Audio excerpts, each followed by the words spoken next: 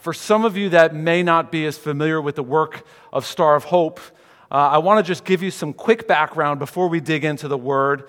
Star of Hope has been serving in Patterson for 106 years. I haven't been there for that long, but lately we've been using a statement to kind of describe our work and what we do. And this statement says, Star of Hope exists to foster holistic transformation among our neighbors. We accomplish this through partnership with neighbor churches and community leaders. And the short version of that is we serve churches and organizations as they serve our community. And this is summed up, you saw earlier our mission statement and our vision statement, but we have some core value statements as well. And core value number one is so important to me. To me, this is actually the linchpin that the rest of them all hang on. And it's this idea of the local church. And it states, we support the local church, believing it to be God's chosen agent to nurture people and to transform society. Another way to say this is that in addressing the issues of pain and poverty, which are real in our city, in addressing these issues, we believe the local church of Greater Patterson is at the center of God's plan for bringing about positive transformation in the Patterson community. Well, how do we do this? How do we serve the church? And many of you are familiar with some of the physical resources, right? You've maybe filled a box of love or donated for a backpack, things like that, our Trio of Hope, and that's wonderful. This is such a blessing for the churches and the pastors and the leaders that we serve. We do some leadership development training. We have community development initiatives. We have programs like Jobs for Life and the Antioch School, a theology training program, a summer camp program, a leadership summit that we go to every summer. But a couple of weeks ago, I had the privilege of having some coffee with Pastor Aaron, and he asked me an interesting question, and he said, what excites you the most about what you're doing? And I can easily get excited about things. I get excited about the different programs that we have going on. If you want to talk to me, I'll go on for hours. I'll bore you to death probably. But I really get excited about speaking about the importance of the church. And what gets me most excited is the prospect of seeing churches working together, building relationships with one another, functioning as a healthy body the way the body of Christ is designed to work. This healthy living organism, which brings me to core values number 2 and number 3. Core value number 2 is partnership. We promote positive partnerships among Greater Patterson's churches, organizations, pastors, and community leaders. We want to see this partnership come together. Core value number 3, unity, which we'll be talking about today. We seek the unity that God desires in the body of Christ. And this is what Paul is ultimately writing about here in Philippians chapter 2. And I think there are some important lessons for us here this morning in this passage when you think of the Grace Church of Ridgewood body, right? But also when we think of the larger picture of the body of Christ, not just individual churches, but the Church of Patterson, the Church of Ridgewood, the Church of North Jersey. So I'd ask you guys, as we dig into this passage, to look at it with 2 sets of eyes. Maybe those eyes that are looking inward and what God might want to do amongst the body here, but also those eyes that are looking outward beyond ourselves. And I love the Serve Jersey idea that you guys do on your local Impact Sunday each year, because it's proof. You're putting your boots on the ground, saying we are going to be about serving our community. We're going to be about what's happening outside these 4 walls, and that's so powerful. But I want to look at it from these 2 different perspectives as we look at what Paul would want to teach us here. So I'm just going to read our verses for today. Philippians chapter 2, starting in verse 1, if you want to follow along with me as I read. I'm reading from the New King James Version. Paul writes, "Therefore, if there is any consolation in Christ, if any comfort of love, if any fellowship of the Spirit, if any affection and mercy, fulfill my joy by being like-minded, having the same love, being of one accord, of one mind. Let nothing be done through selfish ambition or conceit, but in lowliness of mind, let each esteem others better than himself. Let each of you look out not only for his own interests, but also for the interests of others. Let this mind be in you, which was also in Christ Jesus, who, being in the form of God, did not consider it robbery to be equal with God, but made himself of no reputation, taking the form of a bondservant, and coming in the likeness of men. And being found in appearance as a man, he humbled himself and became obedient to the point of death, even the death of the cross. Therefore God also has highly exalted him and given him the name which is above every name, that at the name of Jesus every knee should bow, of those in heaven and of those on earth and of those under the earth, and that every tongue should confess that Jesus Christ is Lord, to the glory of God the Father." Let's pray one more time. Father, we just thank you for your word. We thank you for these truths found in your word. And I pray now that you would just work in each one of our hearts as we study together, that our hearts, our minds, our ears would be open to what you want to say to each one of us this morning. Meet us each right where we're at, Lord, we pray, through the power of your Holy Spirit. In Jesus' name, amen.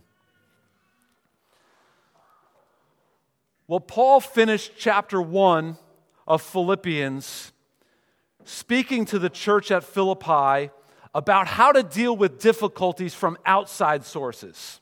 He actually said some hard things here in this passage. If you look back at verse 29, he says, "To you it has been granted on behalf of Christ, not just to believe in him, but also to suffer for his sake." This could be a sermon in and of itself. But Paul was telling the Philippians how to stand strong for the Lord amongst these external conflicts. And now here in chapter 2, he tells them how to deal with some of the internal conflicts that might happen in the body of Christ. And Paul's appeal to them, I believe, is a very powerful appeal. It's an appeal to unity. But not just to unity, he tells them the way to unity. And I've titled this message today, "Unity Through Humility." Now, in case you think I'm real wise in coming up with a sermon title, it's actually the title in my Bible at the top of chapter 2, right? In the New King James, they put some good titles there.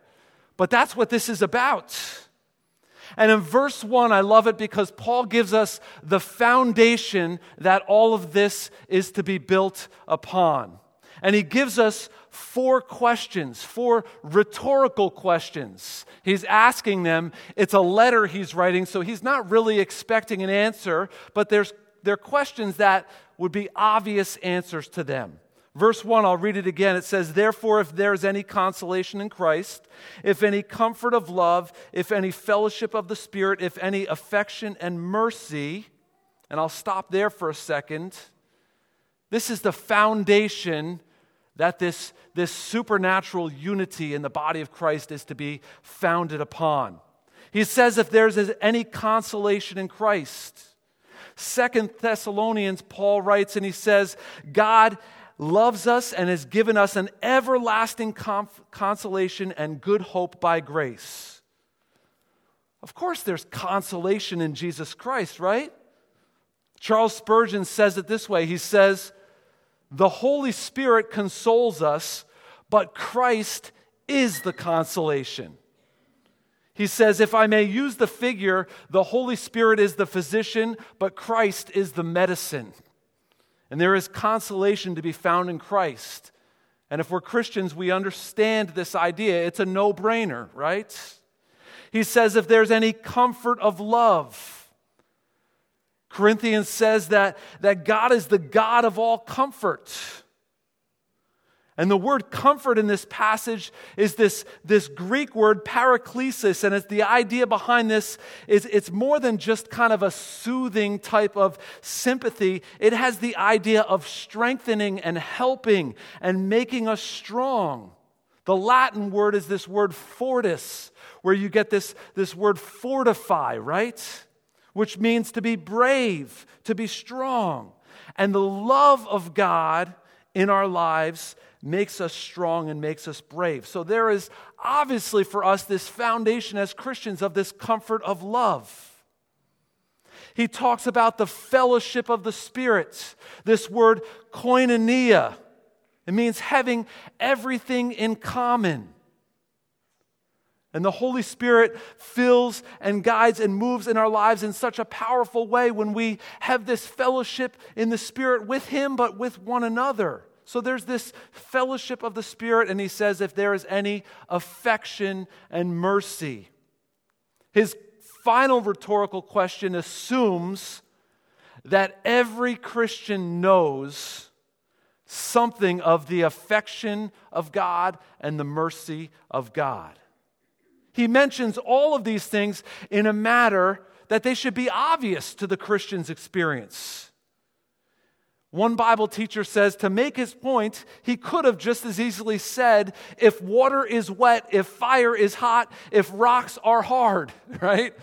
They're obvious questions. And the point is this, the foundation of what Paul is about to say is based on this assumption of these things in our lives. He's about to challenge the church at Philippi and the church today to live in unity. And this challenge is based on all of these things, these questions, that these answers that we've experienced already. That we've received Christ's consolation and comfort of love, that we have fellowship with the Spirit of God and through the Spirit of God, and that we know something of God's affection and mercy. Because Paul says in verse 2, therefore fulfill my joy by being like-minded, having the same love, being of one accord, of one mind. So we saw the foundation of unity. Now we're seeing a description of unity. This kind of unity is the goal. This is what we're aiming for. What follows in these verses are descriptions of how to achieve and practice this unity mentioned in verse 2. What does it look like? The description, it's like-minded, having the same love, being in one accord, having one mind. If you read the book of Acts, giving a historical account of the birth and the growth of the church after Jesus ascended into heaven, one of the interesting commentaries you see throughout the book is that they were all in one accord. They had all things in common. They had one mind. There's this picture, this model for us today that they knew beyond a shadow of a doubt they were all in this together. And this is the type of unity that Jesus actually prayed for them. John chapter 17. If you're familiar with the prayer, you don't have to turn there now, but Jesus it's just days before he's going to go to the cross. And he prays for himself and for his disciples, and he prays for all believers, you and me. And his prayer in John 17:11 is that they would be one as we are one. Speaking of the Trinity, the Father, Son, and Holy Spirit.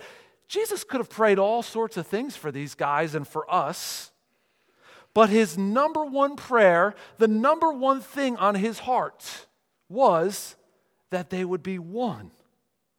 Isn't that interesting? Just about to go to the cross, what's he worried about?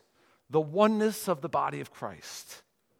This is the type of unity that Jesus prayed for us.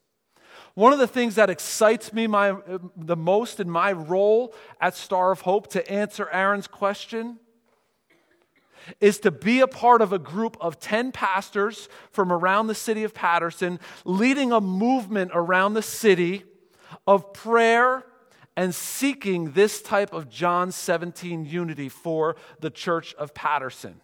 And there's some exciting things happening.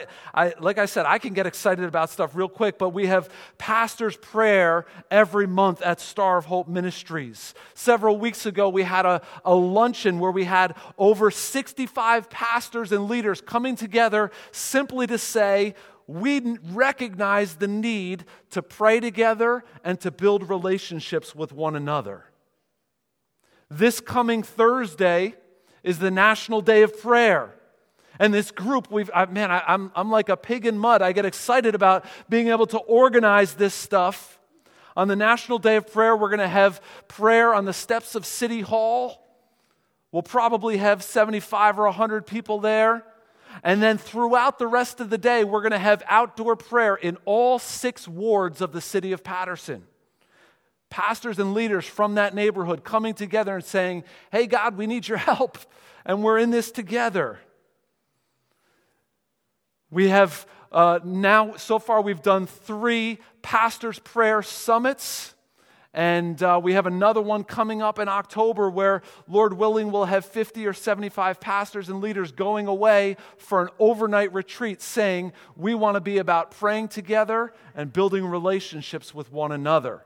That's what it gets exciting to me, because that's when we can really see some change happen. And this is a difficult challenge, let me tell you. Let me ask for your prayers in being a part of this. It's a difficult challenge, but I know how important it was to Jesus. And I know how it pleases our Father in heaven when He sees His kids getting along, working together. Let me tell you, there's nothing better for me as a father than when I come home at the end of the day and I find my kids all playing together, enjoying each other, getting along, not fighting. Not my kids, they never fight, right? No arguing, all having the same mind. That just brings me joy. It's a great thing to see. And the same thing could be said of us as God's children. His desire is to see us be one, to see us get along, to see us unified of one mind. And Paul is making this appeal to the church to be unified, to be one. If we've ever experienced the consolation of Christ, the comfort of His love, the fellowship of the Spirit, His affection and mercy, which is assumed if we're claiming to be Christians, then Paul's joy will be fulfilled if we're living in unity. Christ's prayer is that we're living in unity. So the next question might be, how? How can we begin to live as individuals and as a church in unity? How can we be like-minded and in one accord? Maybe you're saying, Pastor Matt, I'm convinced unity is important. But how do we do this? Check out verse 3. It says, let nothing be done through selfish ambition or conceit, but in lowliness of mind, let each esteem others better than himself. Let each of you look out not only for his own interests, but also for the interests of others. There's a prescription that we can take to bring about unity, and it's called humility. Let nothing be done through selfish ambition. This is this idea of don't do things to make yourself look great, right? It's not a competition. How often do we as the church or individuals in the church, we neglect this idea? We want ourselves to look great. We want to look important. We want to be bigger and better than the person next to us. Paul found it important here. He said, selfish ambition. Ambition in and of itself is not a bad thing. There's a good ambition to glorify God ultimately. But he says, let nothing be done through selfish ambition, through a wrong motivation. He says, let nothing be done through conceit, thinking that we're great. This excessive idea about who we are, looking on ourselves too favorably.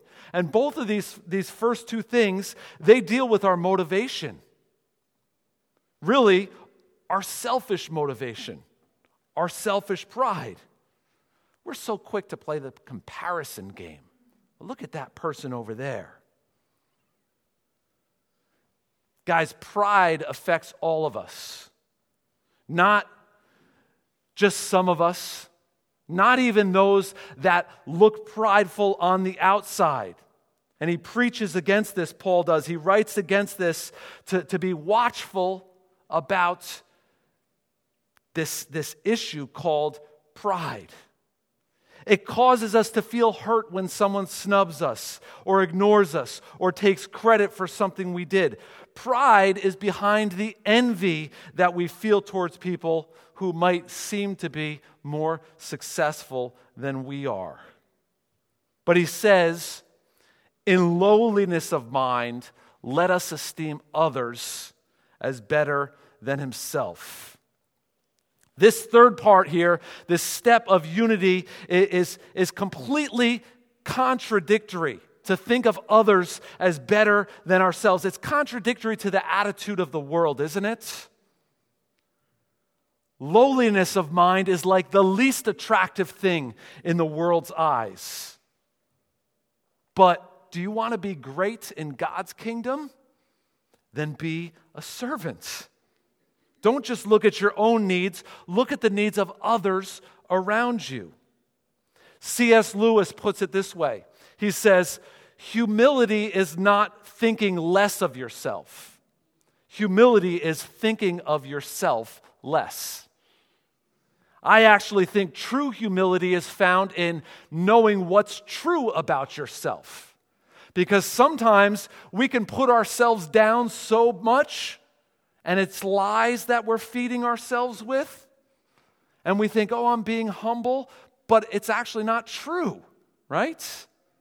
We put ourselves down. Think about it. Moses wrote about himself. He said, Moses is the most humble man alive.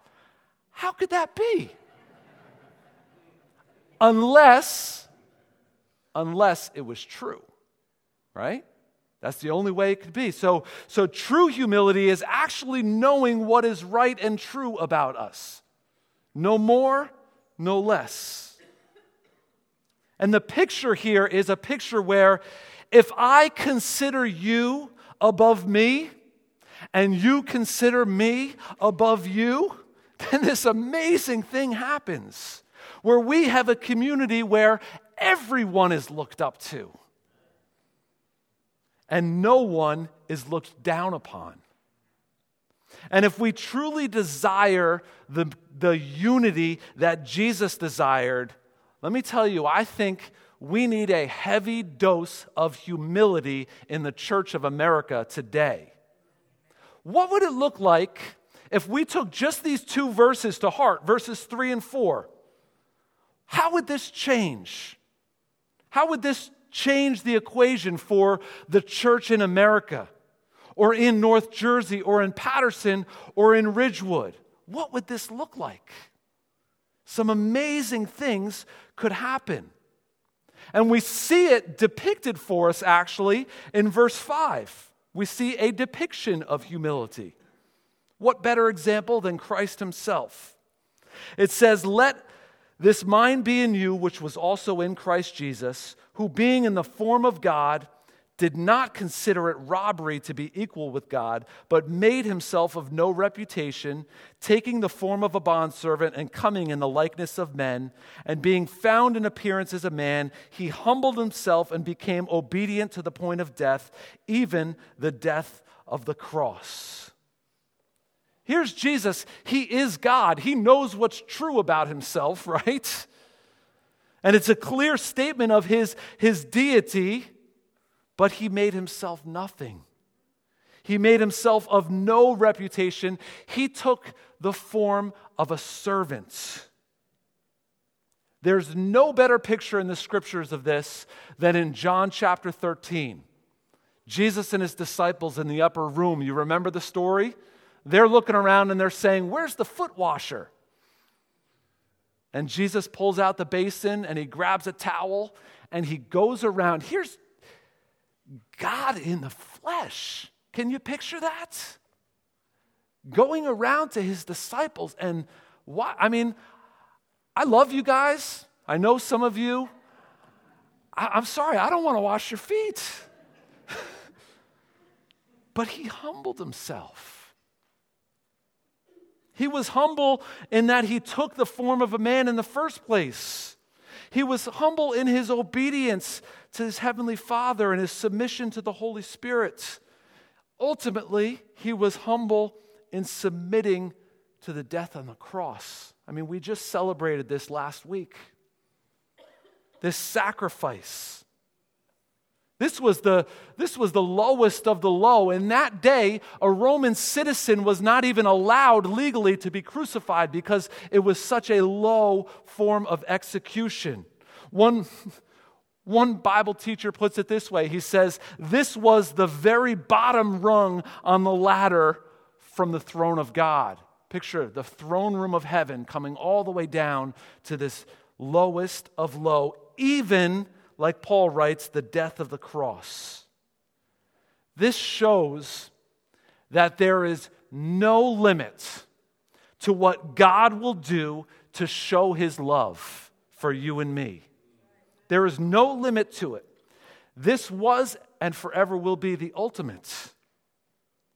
And he puts himself in that position, unlimited love and sacrifice and humility for you and for me. And that's the kind of love and sacrifice and humility we're to have for one another. Verse 9 continues on, where it talks ultimately about Christ exalted. It says, therefore God also has highly exalted him and given him the name which is above every name, that at the name of Jesus every knee should bow, of those in heaven and of those on earth and of those under the earth, and that every tongue should confess that Jesus Christ is Lord, to the glory of God the Father.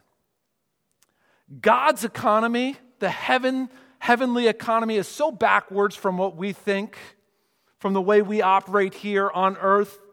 We think that if we want to be exalted, that we need to lift ourselves up, puff ourselves up, get noticed, put ourselves in the limelight. Seriously, our culture actually invented a real thing called a selfie, right?